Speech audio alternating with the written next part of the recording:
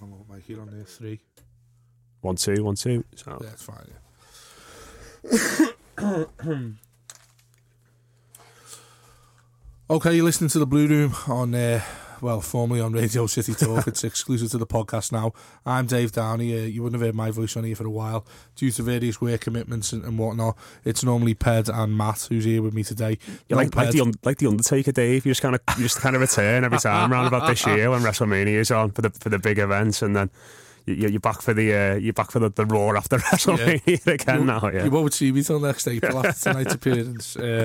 But yeah, it's quite an appropriate time, I think, as well, to be, for anyone to be talking about the club at the moment, because things are getting a little bit tetchy, to say the least, amongst the fan base, certainly concerning the manager, but also I think there's a lot of different issues in the melting pot at the minute, Matt.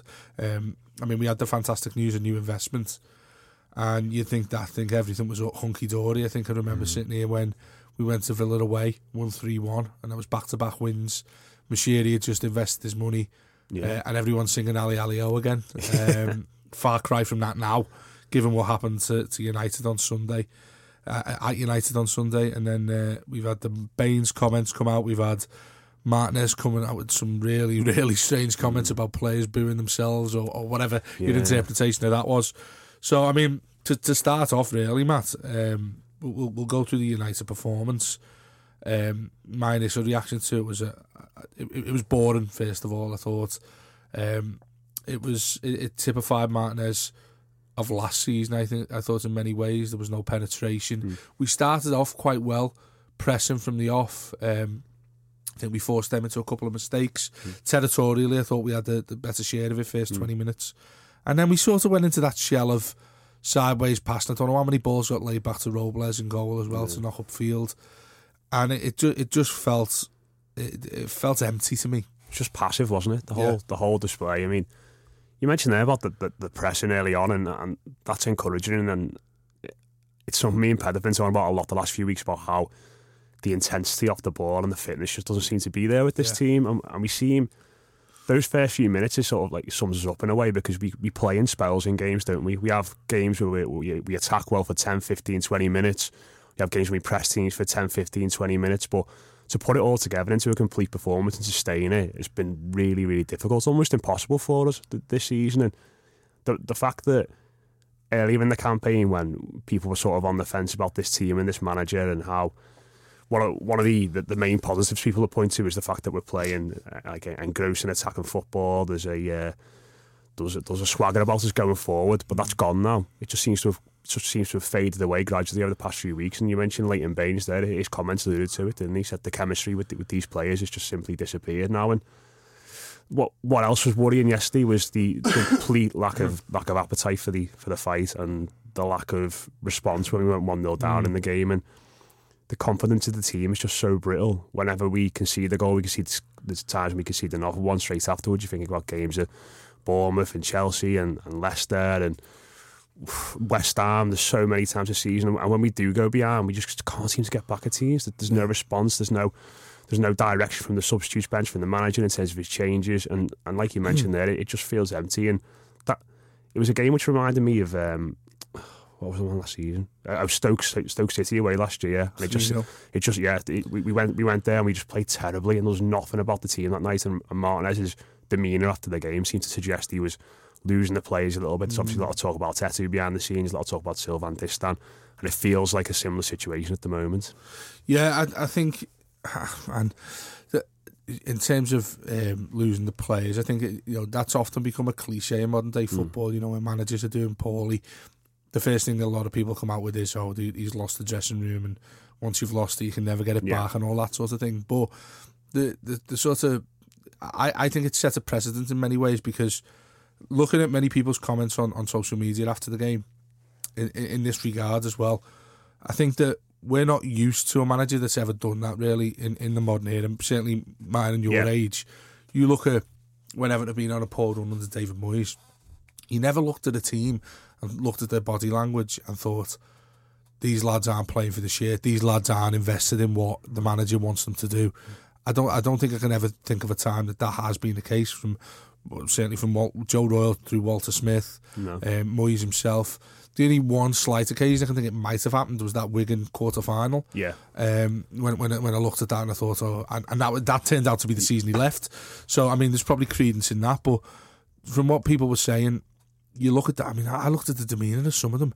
Ross Barkley looked like he hadn't slept right from the off. There was nothing from him. And there was no emotion. The only person I seen getting angry was Jagielka. And I made the point on Twitter at the time that Alan Parry and Alan Smith, commentating on the game, made the point that he was arguing with the referee about maybe being pulled back in the penalty area on a corner. Yeah. He wasn't. He was screaming at our players for not attacking the ball. I think the ball got fizzed over. It was actually a decent corner for once. I think it might have well been Baines who put it in. And Jagielka found himself goal side of the ball, looking back on 3, 4, 5 Everton players, not charging into the box, trying to make contact with the ball. Only turning out the shot, yeah. That's right, yeah. And he just went went crazy at them. And they obviously on TV interpreted it as him having to go with the ref for some reason. But I looked at that and I thought, there's your captain getting angry at players for not showing some incentive, some initiative of getting. That's just a small example.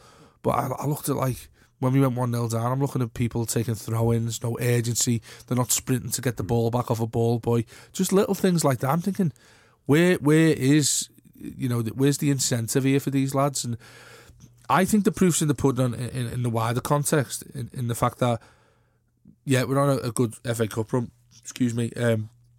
and we've got this semi-final coming up.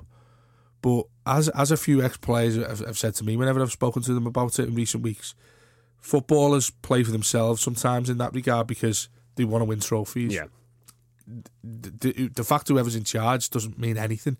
They want that winner's medal. And you can understand that, having a selfish sort of perspective on things. I mean, if I'm playing with a manager that I don't like, but we're still in a cup final, I still want to go and win that cup regardless. Do you think that's the same with the manager as well?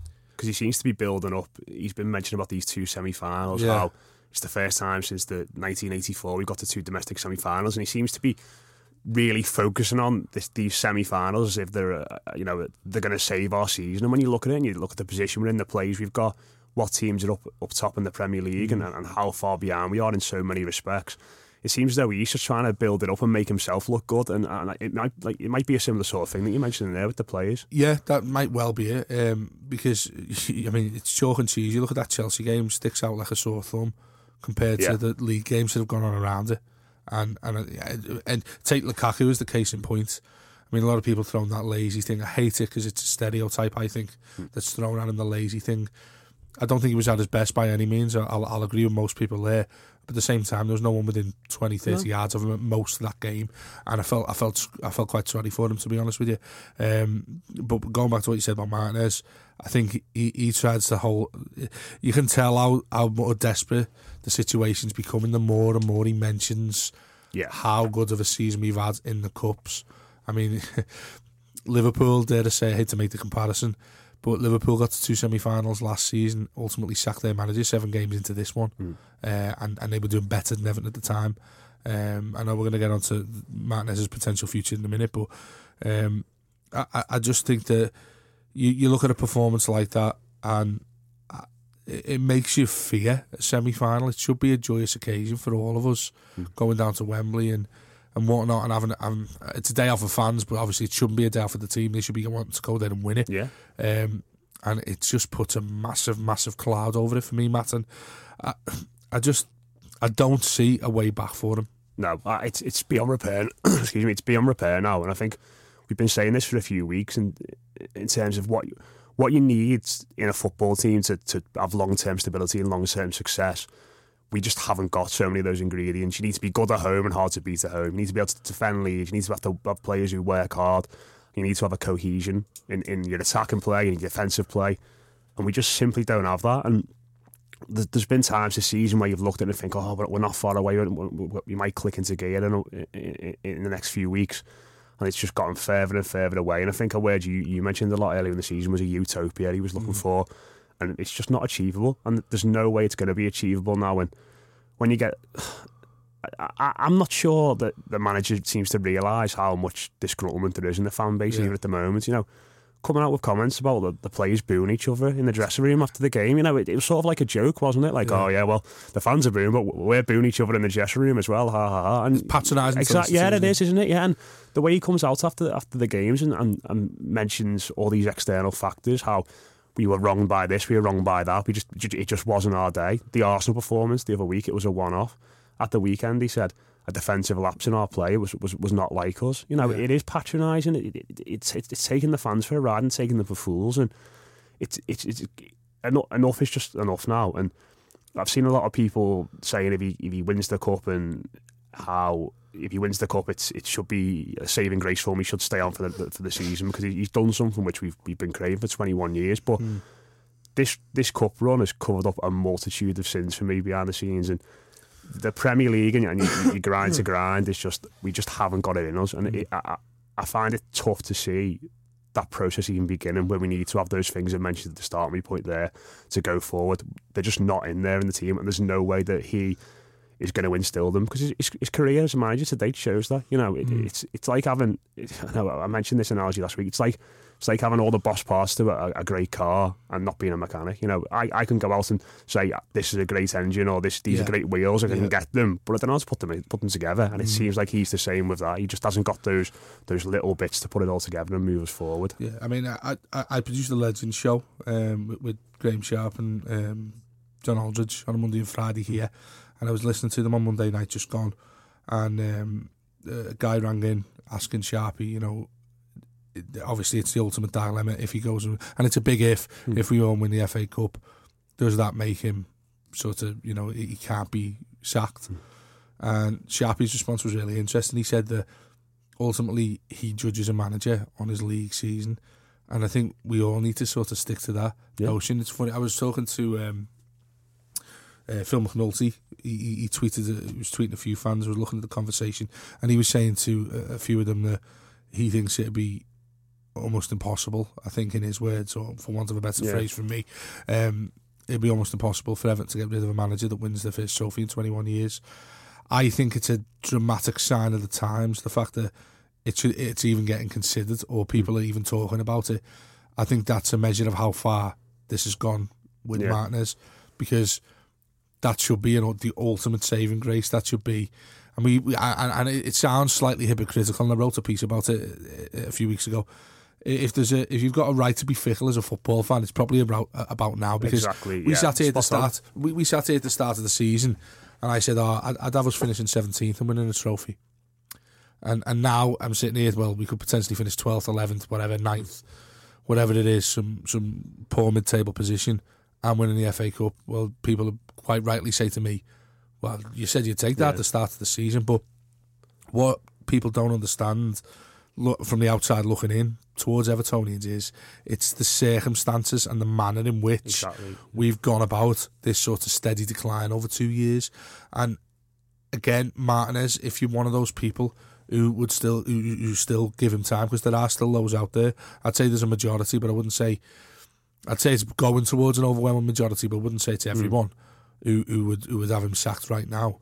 I think if you look at, there's nowhere I look at that team and I think, well, he's shown something there that I think he can work on and potentially turn around. The defence is just a massive, massive issue. It has been for far too long. He started now tinkering with it, taking out Funes Mori, putting Stones in. Fair enough, I think that's the right decision. John Stones needs game time for me, but you know, you look at a back four who, on an individual basis, and again, this sounds very fickle, we're talking about one of England's best left backs in Leighton Baines. We're talking about England's hottest prospect defensively, John Stones. Phil Jagielka, who's captained England. You've got right back Seamus Coleman, who was wanted and touted around by most of Europe in the last couple of years. On an individual basis, you're thinking, hang on, that's the defensive dreams. But as a unit, and obviously the mitigating circumstance of having Tim Howe behind him most of the season, as a unit, they've just simply have failed to perform. And I think you put that on a manager. The individual talents there within the players, to get them organised, or to get that calibre of player organised, can't be that difficult of a job, Matt. That's it. And I don't get why. Like, if I wanted Martinez to stay, and as I said, it's not a personal thing, I think he's a great guy and I'd love him to succeed. That first year was fantastic. Gave me some of the best days I've had as an Evertonian. But I'm looking at him thinking, well, he's not working to improve this. He's not working to improve that. Things are just staying the same, and he's hoping, I presume he's hoping that things turn around by him sticking to this formula that he's stuck to largely in his 3 years, and it just simply isn't happening. 2 years is far too long. I don't know what his formula is anymore. No. When he first came to the club, he seemed to have a vision of how he wanted to play, and he'd stick with it. But now, look at the way we lined up at the weekend there. Aaron Lennon playing off Lukaku. Barkley was playing in Gareth Barry's position. And Tom Cleverley, he was just a body on the left-hand side, essentially. He was just there. He didn't really have a position. And it was the same in the Arsenal game at second half when he brought John Stones on and he kind of went to free at the back, or I don't even really know if it was free at the back. It was just an absolute mess. And he seems, when he first came to the club as well, I remember how refreshing it was and invigorating as an Everton fan to have a manager who had ambition. And I remember he brought in all these posters around Finch Farm of teams that had won, and he left a blank canvas at the top of the stairs and he's saying, go and win something, go and make your own history. And as he's gone on and as the team sort of, run down a little bit, we're not playing as well, he's moved away from that. He's moved away from his principles as well. And he seems to have a cluttered mind in that sense. It's not about going and making history anymore. It's about semi-finals and, being thankful that we're in 2 semi-finals for the first time since 1984. It's not about winning games anymore. It's about the bigger picture and how in the future it's going to be better. And that in a way kind of epitomises this whole FA Cup debate for me, because if we went and won the FA Cup this year, it will be wonderful. It'll be a great day, and it'll be probably the best day I've ever had as an Everton fan. And you'd celebrate it for that night. You'd be buzzing about it for the rest of the week. But when it came to pre-season again, and if someone like Romelu Lukaku goes, someone like John Stones goes, I'll be terrified of this manager getting that money and trying to rebuild the team again, because he's shown this team now is in his image. This has got his imprint all over it, and it's just not structured enough. It's not geared towards long-term success in the Premier League. It's geared towards cup success, because there's individual players there who can produce on any given day and get you through phases in the cup competitions. But that's completely different to the Premier League. Like you mentioned there, you need to be so much more consistent, so much more robust in the way you play to get through some of these games on a consistent basis. And we just don't have it in us under this manager. So it'll be thanks for the memories for me if he wins the cup competition. He's a manager who's shown he can win cup competitions in the past, Wigan obviously, but in the Premier League he's just simply not got it in him over a 38-game stretch to get this team up towards the upper reaches. Yeah, I made the point the other day that it's ironic, isn't it? We signed him because he won an FA Cup and just completely ignored his league form. He could be getting sacked after having won an FA Cup, and now we actually are recognising his league form. But it's I've seen people saying how they wouldn't be too concerned about him spending the money in the summer if you recoup it from the sales of Stones and Lukaku, because he's brought in good players, but he can't put them together. He's shown he just can't get that formula right. He can't get I think we've said before, haven't we? He'd be a great director of football. He'd be brilliant at that, or a head of youth development. He'd be so good at doing that side of it, but he's just not got that extra ingredient you need to be a top manager and take this team on. Well, of course, people throw that point at you when you say, well, this is why you should give this man time, because he's put together such a top-class squad. Okay, I think he's had a helping hand along the way. I mean, Ross Barkley was always going to become what he was going to become under any manager, I think. It simply would have just taken a lot longer under some others.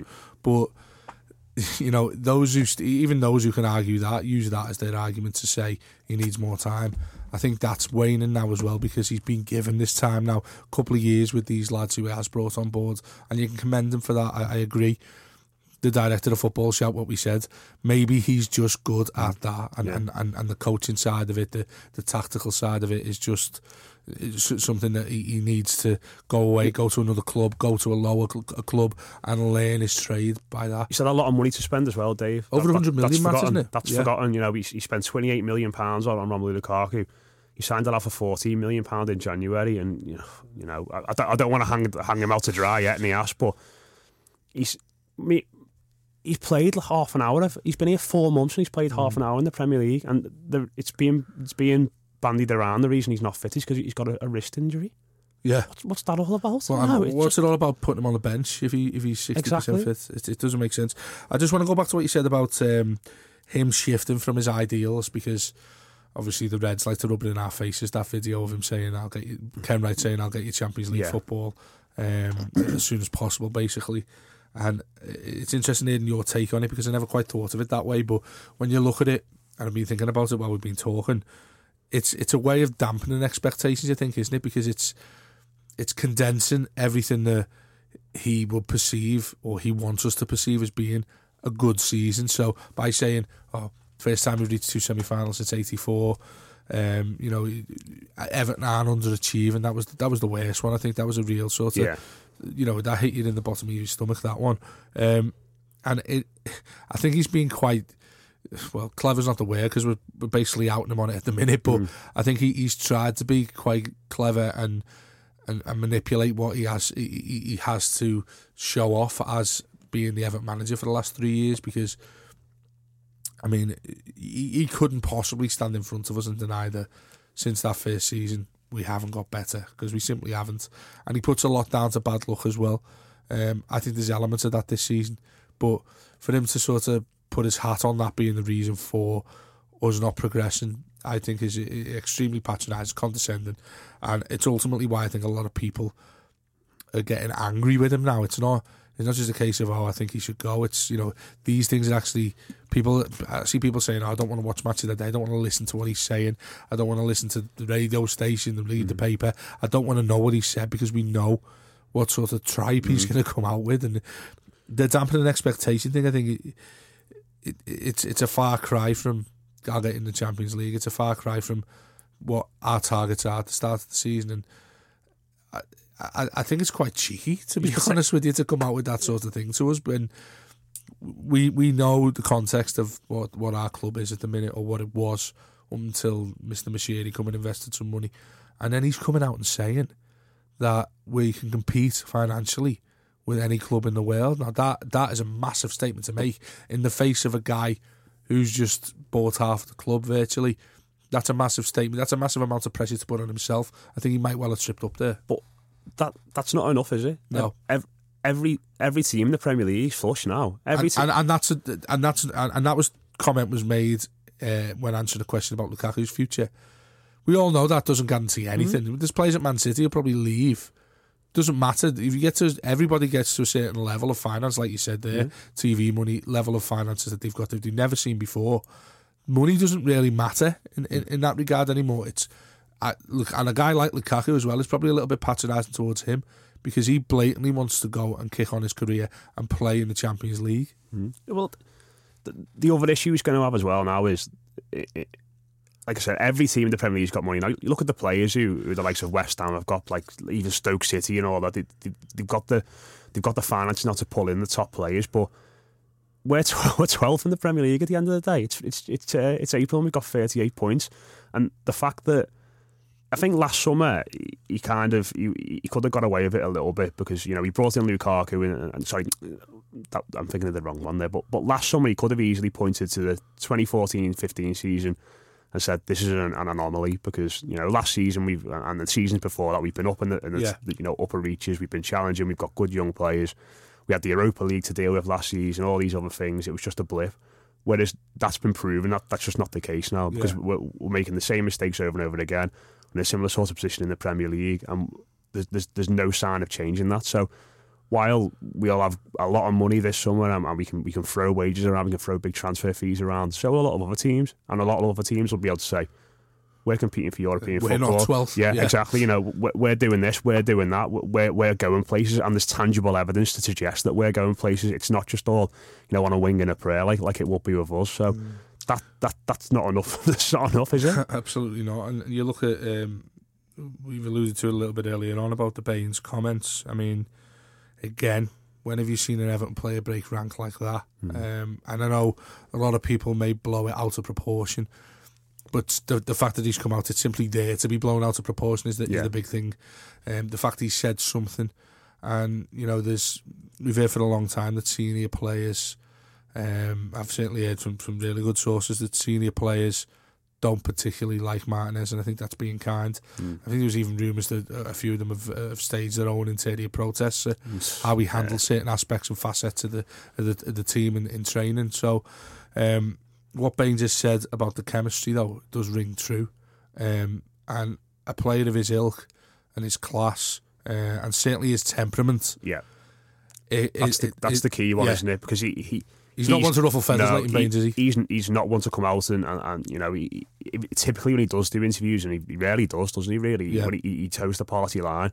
And that's twice this season now he's come out in the press and made comments like that. The first one, I believe, was, I can't remember what game it was before, but the week after he was dropped from the team, and that was when Oviedo played, didn't he, for a few weeks in the side. He was in at left back, and he did quite well, but obviously Baines has come back in recently, and it'll be interesting to see if something similar will happen again now in the weeks to come, whether he'll be bombed off the side again, because, you know, for all the things we said about Martinez, when players seem to cross him, that's it, haven't they? They've had it. We look at Sylvain Distant, Samuel Eto'o, Kevin Roalas for a spell this season. Even Delafeu, who's had a great beginning to the campaign, playing really well up till Christmas, and then all of a sudden we just didn't see him again for a few months. He seems to just be happy to take players out of the side for a significant spell every now and then. But, you know, all those things we said there, you know, they are just rumours, but there's no smoke without fire, is there? And I've heard similar things to you about players not being happy, and it's just, when you see performances like that the weekend, and you see the one against Arsenal, which are just bereft of any kind of fight, any kind of willingness to get back into the game, or any appetite for the battle, that's only going to add to it. That's only going to add to these rumours and say, well, you know, maybe it is true, because look at it, you can see it on the pitch. The players don't look behind it, so yeah, it's just it's not good, and it just feels like it's just beyond repair now. Yeah, definitely, and the fact he said them particular words, I think, had a real sort of shot at Martinez as well, because what Martinez likes to profess every single week in these press conferences, if you're still listening to them, by the way, is how much of a collective unit, and he's all about the group, and team spirit seems very, very high on Martinez's agenda every single time he speaks about the players. That is a complete sort of, hang on mate, you're wrong here. Yeah. This isn't the case. When you're talking about team chemistry, I think it's ambiguous to a point, but we know what he's getting at, having heard what Martinez has said in the past and what Everton have been about in the past. Yeah. I mean, you look at, to say there's problems with team chemistry, I mean, that's to say that's probably the most damning thing you could label it an Everton side that has been based on team spirit, team chemistry over the years, and for him to say that that's completely gone bust and it isn't there anymore. I mean, it makes me feel as if we've got a squad of players, Matt, if you look at it and you take, if you'd have woken up now with this squad at the end of 13-14 after that fantastic season, you think everything's fantastic, and you look at the squad and you think that doesn't need much at all to probably sustain certainly a top four challenge, if not further. I mean, you look at it now and you hear things like that. You hear Baines' comments, you hear Lukaku's comments about what he said in the international break, which we'll get onto in a minute.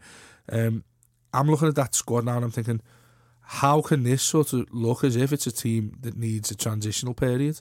It shouldn't. It should be in its pomp, this squad. You look at it, okay, I know there's Deadwood there and it's been developing for a while. You've got your Gibsons, Pienaar, there's an issue there. Obviously Osman's coming towards the end. Hibbert, you've got this, which we know the needs are clear out there. The core of it though, and this is what the wider media are always talking about, how enriched in quality Everton are. You take that at face value. I'm thinking, well, yeah, you've got a point. That's great. And then all of a sudden I look at it with these comments, with what could potentially happen in the summer. Lukaku future in doubt, Stones future in doubt. Dare we say a couple of others who might want to leave. Morales, I think, is an absolute certain to go. Then it quickly becomes, like you say, it's a step backwards. You look at it and think, well, we need to supplement this quickly. Yeah. Okay, the saving grace might well be the extra cash that we've got, but that should not simply should not be the case. Kevin Morales, I think, hasn't even made 10 league appearances this season. That is unbelievable for a player of his quality. Signed a new contract exactly. as well. You know? Yeah, it just doesn't add up, and it's a mess. Do you know what? I watched a couple of games this weekend. Spurs against Liverpool on Saturday night, and Leicester Southampton before us on Sunday as well. And they just terrify me, those matches, because the Liverpool Tottenham one in particular. And you think what those two clubs have done, by the way. Brendan Rodgers was kicked out of there just after the season, after finishing second. Tottenham obviously have moved on managers for finishing fourth in the past, and they've raised standards, and they've gone and got managers who can do better for them. And the intensity and the cohesion and the spirit which those two teams played with on Saturday just petrifies me, because you look at our team and the way we've been this season, and it was validated on Sunday. Yeah. The way they chase the ball, the way they hunt in packs, all these things that a United side are doing, and a team who are united behind a manager and a cause do. And they were just so much better at it than all of us. And granted, that needs to be supplemented with quality as well. But we've got the quality, but we've not got anything else to go with it. And that in itself, and I've said this before, that's not something which just clicks into gear. Yeah. That's something which has got to be instilled meticulously over a long period of time. And that process hasn't even started with us. And the scary thing looking at it as well, Mike, you mentioned how the cohesion in those sides, like Leicester, like Spurs, like even Liverpool now, with the Klopp effect. That thing is normally the hardest element to come by in a side. I mean, you look at Spurs over the years, you mentioned they've sacked managers for finishing fourth. You've looked at their squad sometimes, you just thought, well, they've got a player there, a player there, a player there, they haven't got a team. They used to buy players for fun. Spurs' midfield over the years, I mean, they must have had hundreds of players that going out of the door, coming in, and for them to develop that sort of team spirit and have that general concern for each other, that should be the most difficult thing to get, and they've picked that up quite quickly. Leicester, obviously under Ranieri, the start of this season, 7-8 months ago, they've picked it up. The fact that it's evaporated from Everton so quickly, and you're just left with a core of a good squad, that's very concerning, because you've got to go and rebuild that again. And finances aren't simply the answer. You can't just throw money at it, like I just mentioned. Spurs didn't get them anywhere. You got a manager who pulled these lads together, got them playing for each other, and then look what happened. So it's a massive rebuilding project. It's about standards as well, isn't it? You know, it seems as though when you look at some of the games, some of the performances, doesn't seem to be any anger there in our fan base. It just seems to have gone to apathy now. And I think until I feel like a lot of supporters just are quite happy to just go and enjoy the game and that sort of thing. And obviously that's great if you enjoy doing that. But the likes of us who obviously work in the media, and we do these shows, and seems to, we find it hard to detach from in a way, don't we? And until I worry that by the time it becomes to that point where the fan base is completely united, showing anger against the manager and demanding a change, it's going to be a really, really bad predicament. And that's why I'd still get rid of him in the summer if we do win the FA Cup, because like I said, winning a trophy is just not conducive to long-term league success. And if we continue down this path, and I mentioned Spurs and Leicester there, and they do the basics so well. They haven't really. They're not that good as well. In a way, they do all they do all the hard work. They're organised, but they're not that good. They've not got they're not teams which are bristling with quality to supplement that as well. And the fact that they're up at the top and we're 12th in this league this season, which has been, I don't think it's been a great Premier League season. It's a worry, because if teams were doing a bit better, they could marry all these attributes to a bit better, we'd be even further down. I think we're quite lucky in that respect. The long-term plan thing you mentioned is really interesting, because keeping Martinez sort of flies in the face of what this supposed Everton plan is in terms of longevity with managers. We're not a club who sacks managers. We're not a club with a rotating door policy, getting managers in and out and sacking them really quickly, like Spurs were. We're a club that sticks by the manager that's been in. That's proven to be to our detriment at the minute. So if someone at the club is to hold up the fact that Martinez does go and win a trophy and say, well, look, this manager has brought the team success, well, no, it's not right, is it really, when the way you deem success is having a sustainable future and having a long-term plan? Well, he's totally gone against that for the last 2 years. Does winning a trophy simply just make you sweep that under the carpet? Yeah. It doesn't make any sense, really. And I think the fact that he's still in a relatively comfortable position, because to contextualise it, Matt, we're looking at a fan base that's unhappy and disgruntled with it, a majority of them, like I said. But the reality of it is, I don't think he's anywhere near the trapdoor in terms of who ultimately makes that decision. Yeah, Ken Wright coming out after the Chelsea game, what a manager. I mean, do you think that is his decision anymore, though, Bill Kenwright? Well, the problem I think we've got is with Moshiri, I think he seems to be a very, very intelligent man. He's made all the right noises.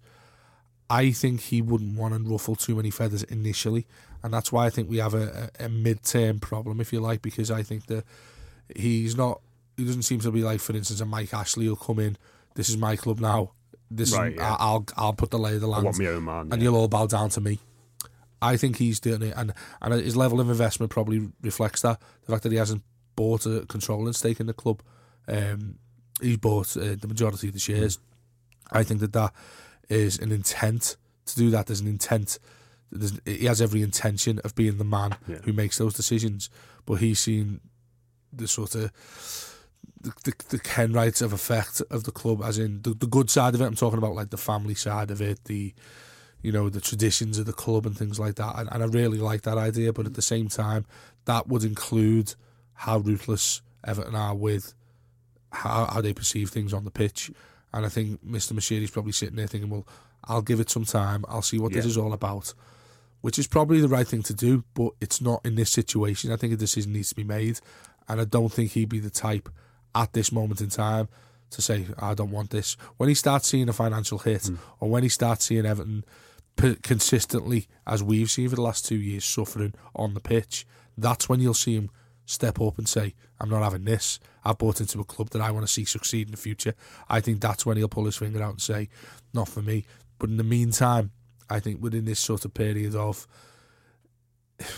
I'm trying to think of a word to sort of describe malaise. it. Yeah, I think it is. I think it's a period where everybody's sort of content. He's not doing bad enough in their eyes to sack him, but he's probably not doing well enough to say to him, yeah, it is a multiple year extension to your contract or whatever, which he only signed last summer anyway. So things will stay as they are, I think, regardless of what happens in the cup run at the end of the season. I think that if he doesn't win the FA Cup, which we can say on current form is likely, I'm not being pessimistic. No, it's likely we won't win it. We played the two teams who we could play in the semi-final in the past 3 weeks, and we've lost both times. Yeah, exactly. So. And that can happen.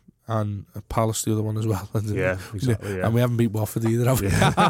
So anyway, yeah, I think I'm right in saying that. So you look at where that comes into play, and I'm thinking, well, if he doesn't win the FA Cup, say we finish bottom half, which again is likely, does he still get sacked? And I still don't think he does. He should. And this is where I'm saying this is where there's a massive disparity between our fan base and the decision makers at the club. Still, even though you've got this Mashiri issue now, that I'm thankful for that, because that will play a big part in our future. But right now, I think there's a massive disparity between what we all want and what the club will be willing to do. I still think he'll keep his job, even if he doesn't win the FA Cup and a bottom half finish. I think, the only thing that makes me think he might not is that if Mashiri was an investor coming in from, say, abroad, or he was someone who hadn't been around football for a while, then I think he might have been more willing to kind of get his feet under the table, stand back a bit and let it all go on. But he's been involved in Arsenal for a while now. He's someone who does know football. He's someone who has been around the Premier League for a while, and he will have been aware of everything for a long time. I think Bill Kenwright said himself, there've been discussions for 18 months. So I imagine he will have been keeping one eye on what's been going on at Everton and how things are developing. And if he's been watching, like you said, of what we've been watching, and he's seen the same things that we are, then that might prompt him into doing something drastic in the summer. Because, like we said, it's getting worse, we're deteriorating. We've got a squad of players that have got talent, but he's not using them properly, and it's getting worse. And the disparity in the fan base seems to be growing. Players don't seem to be happy, and I think if he's picking up on all these little things like we are, the fact that he's been in the Premier League for a while, he knows it, and he might be aware of managers who can come in. He might know managers from abroad who might be able to come in because he's been involved in football. I reckon that might push him into doing something. I mean, it's going to be fascinating. It's going to be a really fascinating summer, probably one of the biggest in our recent history, and we've said that many times. But you look at the level of it now, we've got some financial weight behind us. Whether how soon that comes to the fore in terms of affecting decisions, we'll have to wait and see. But listen, standards are going to be raised, aren't they? That's inevitable now. the manager's going to be held to a higher standard than he would have been if it was just Bill Kenwright there making the decisions. It's a good thing, Matt. Yeah, that is a great thing. Yeah, because we had Rodri carrying on the other week, and he made the great point saying Martinez has never really had a proper boss because he was at Wigan for 4 years. Dave Wheeler, and he's a similar sort of figure to Bill Kenwright, isn't he? He was lauding him up, saying how great he was. He could go on to be a top manager, and it's the same sort of thing at Everton. He's never been under any pressure, so the fact that he will be now, and I think we've seen little signs of that after the Arsenal game last week. The fact that he was a little bit more touchy and a little bit more angry than he has been after some games, and I think that might just be the fact that he knows now that he's going to have to start getting results from this team. Yeah, I think with regards to, I mean, we're going to touch on the Lukaku comments in a sec, but I mean, you look at, is there a way back for him? This is the sort of thing that I think about daily and sadly lost sleep over. I mean,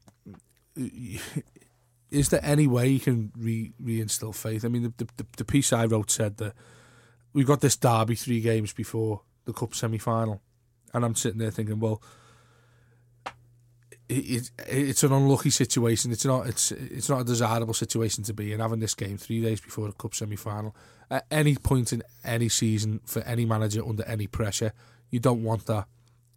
But I made the point that he can't take that game lightly. The only way out of it is if he wins them. If he wins those 2 games, I have no doubt that a lot of people will say, well, yeah, he's the man here. And we'll reinstill our faith in him. That's this fickle nature that I'm talking about. Again, it probably shouldn't be given as much praise as although it would be our first victory at Anfield in 17 years or whatever. It still probably shouldn't be given the credit that it will undoubtedly get, because there's always a furore around these things, isn't there? When records are broken like that, like when we won at Old Trafford 1-0, or we beat a poor David Moyes side in reality. Not trying to take the shine off it, but that's what it ultimately was. And a lot of people did it that season. Doing this, you'd probably, if you win the semi-final, you're beating a poor United side or a good West Ham side and getting to a final. But is there a long-term way back into it? I think you're looking at nothing short of him winning 6 or 7 of our last 8 in the league and winning a cup. I think that's what gives him next season with the fans. I'd love there to be a way back for him, because I like him. I really do like him, and he's clearly a very intelligent man. He's a great ambassador for the football club. He speaks really well, and when you do, it's funny because no one wants to listen to him now, but in the first season when we were playing well, and all these lines were coming out with people saying, "Oh, this fella's great." All these stuff he comes out with, everyone was lapping it up. But if he won at Anfield and went and won in the semi-final as well, that'll just, I will not be surprised, because that's just been it, hasn't it, this season? We've beat Chelsea and City, obviously in the quarterfinals and semi-finals respectively. We've had some good performances in him in Europe last season. We went away and had some good performances, but it's kind of it's like the whole bringing up the semi-final point. He's saying, look how great we are. We've been in 2 semi-finals. Just ignore the fact that we've lost 8 home games all season, and do that. And the fact that he'll be able to point to those results without it being supplemented with anything would just be a continuation for me in a way. What we need to start seeing is better home performances, better defending, teams that are more hungry to win the ball back higher up the pitch, players that seem to be a lot more behind the manager's vision, and we need to see that over a longer period of time. Yeah. From that point, is it too late in the day? I think it is. I think it is as well, because there's been no indication at all that in any of his jobs in his managerial career that he's capable of doing that. Wigan is just, I don't want to compare us to a side who like Wigan, but they gradually over time got worse and worse in the league, and then they won the FA Cup, and they ended up getting relegated as well. And it's a similar sort of thing again, isn't it, with us? He had a good first season. We're gradually getting worse in the league, but we're still going in the FA Cup. And if you look back at history, look back at his previous jobs, I think before he came to Everton, his Wigan side had conceded something like 250 goals in 4 seasons. And the fact that this team is still making defensive mistakes. Look at Seamus Coleman for that goal at the weekend. That's so basic and just indicative of a player who's not fully focused on his defensive responsibilities. Yeah. And I just don't see it, Dave. I'd love him to turn it round and be a great figure for the club again. but I just can't see any way back for him now. I want to finish on a couple of individuals. Obviously, we'll start with Lukaku and what he said over the international break, and his agent's probably the most infamous sort of seller in the game, isn't he? Yeah. I put it to you, didn't I? He's like the Avon salesman. He's Yeah. knocking at everyone's door. How much do you want to pay for this fella? Lukaku, ultimately, do you think he's gone? Yeah, I think he will. I think it's a bit different to the John Stones situation for me, because these noises are getting made and the season's not even finished yet. Yeah. You know, Chelsea last summer came and I think they made the first bid for him at the start of August. Was it John Stones? And it was a bit too late for us to kind of do any business with them, because we didn't have any other centre half, did we, at the time? We haven't brought in more. Distan and Alcaraz had obviously both gone. But the fact that these noises are getting made now in April, his dad came out and said it. He came out in 2 separate interviews with Belgium. He did one with Sky, actually. He did one with a Belgian newspaper and said it. Even his dad came out and said, didn't he? Yeah. I want him, I want him at Bayern Munich, or I want him at Manchester United. It seems as though things are starting to align in terms of a transfer. And Lukaku said himself, Martinez said himself, didn't he, in the press? He seems kind of resigned to the fact he's losing it. And Lukaku mentioned in an interview with, I think it was The Guardian, how he's got an open relationship with the manager in that respect. He can go and knock on his door and talk to him about his future. So it's not looking good. But if we get something like 50-60 million pounds for him, that's a lot of money for a player who I think he's been absolutely superb for us this season. He's brilliant striker. I think for the 22-year-old lad who's got a lot of miles on the clock already, I think that's not a bad sum of money. No, I agree with you there. But on the other hand, I think it'd be a crying shame, because it'd feel like he's left us without fulfilling something. Whether that's something's winning the FA Cup and ending it that way, maybe that would be like an appropriate sort of way to sign off what's been a fantastic 3 years with us. And it's funny how you compare his timeline to Martinez's, how they sort of both began on the same trajectory. His has continued towards the stars, and Martinez has sort of taken a bit of a tumble the other way. It's interesting to see that shows his class in the way, doesn't it? Because his trajectory, like I say, hasn't followed the team's. His has just gotten bigger and bigger and bigger. His stock has risen more and more and more. And it's funny, you still see people, obviously the lazy thing's always thrown at him quite quickly as soon as he does something wrong, or he doesn't have a good game, or he doesn't score. But people, you'd still get blues out there, Matt, that'd be like, I'd sell him in a heartbeat. Well, I think the proof will be in the pudding when we are struggling to replace him in the summer. Exactly, yeah. Regardless of what money we've got. I mean, who do you see out there that you could possibly go and get, who will, one, replicate him, or two, you can get at a decent price. So I mean, again, it all looks fortunate that we might have the additional investment to go and do that. But it'd be tremendously sad, because I love him as a person as well. I think he's a character. I don't think he's sort of we've ever really got too much into him, because he's a very intelligent lad. Obviously speaks all these languages. I don't think we ever really quite see enough of that sort of character coming out, and I'd love to see a little bit more of an insight into him, and obviously we might do if he ends up at another club playing in the Champions League. But it'd be a crying shame, I think, if he does end up leaving. I think the only way is if we went and got a great manager in the summer. I think if we went and made an appointment, which we could go and do now, because we've got the money still. We've got, like we mentioned, we've got good young players there. If Martinez was sent on his way and we went out and got a good manager, I'm not saying any names now or anything, but if we went and got someone who's a proven winner, who's shown that he can take teams forward, then that might be the only way. But Lukaku did an interview himself before the Arsenal game last week, and they asked him about how this team should be doing better this season. He said, defending, winning cheap, giving away little fouls every now and then. So basically all the things that he doesn't have to do, and he's saying the rest of the team should be doing, and the manager should be instilling. So I think he will.